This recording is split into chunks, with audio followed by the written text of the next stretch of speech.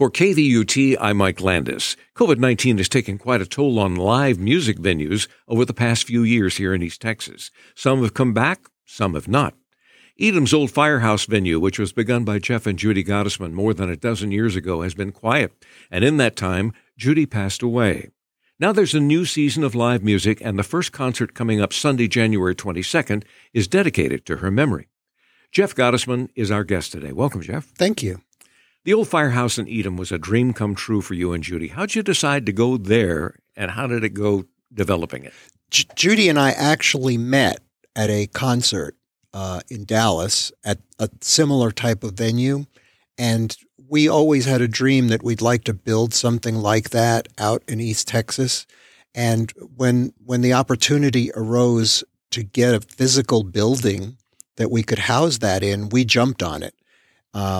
And it was a funny story how we got it, because we got it through a sealed bid when the local Edom Fire Department moved out.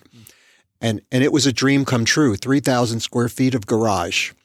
And so we dedicated 1,000 square foot to my art gallery, and we knew that the rest of it we wanted to turn into the music venue, primarily because we both loved that type of music, and that's how we met. Now, you were able to do 11 years worth of concerts there, and then COVID hit, shut things down. Then Judy got sick and passed away. Tell us about that. 5 years prior, we started to notice that she was having some memory problems, and it progressed, unfortunately. And as they say, if you know one person with Alzheimer's, you know one person with Alzheimer's, because the symptoms are different for everybody. And she was still able to assist me with the concerts for a couple of years, but then it got such that she was unable. And I really depended on her, because the two of us were quite a team in deciding who we'd allow to play or who we'd select. Now it's all up to me. But those years were really very, very difficult. And then COVID hit, obviously, and it was one thing piled on top of the other. Now that she's gone, and probably even during the time that she was ill, you became involved with the Alzheimer's associations here in East Texas. Yes, the Alzheimer's Alliance of Smith County, they've been fabulous. They provided me with a therapist who I love, who really helped me get through it, because, she told me what to expect and she understood my feelings. So now I'm thrilled to always be volunteering with them. They have a wonderful program called Project Lifesaver, where if patients are prone to wander, they give them a little kind of a watch that's a tracker, and should they ever wander, the police department has all the facilities and equipment to track them down. And I'm kind of the person to keep track of all the frequencies and reminding people to change batteries. So it's a wonderful program, and everything they do there is wonderful. They have a day club once or twice a week where Alzheimer's patients can come and do activities. So I'm a real fan of theirs. So a lasting dedication to her comes with this first concert that you have scheduled on the 22nd of January. Tell us about that. I have dedicated the stage in her memory, whatever that means besides a sign in the back of the stage. But I know that a lot of the people that have been coming to a concert for 11 years know her, watched her decline, are sad that she's no longer with us. And I know that the first concert that we're having, which is Adler and Hearn out of Winsboro, they knew her very well.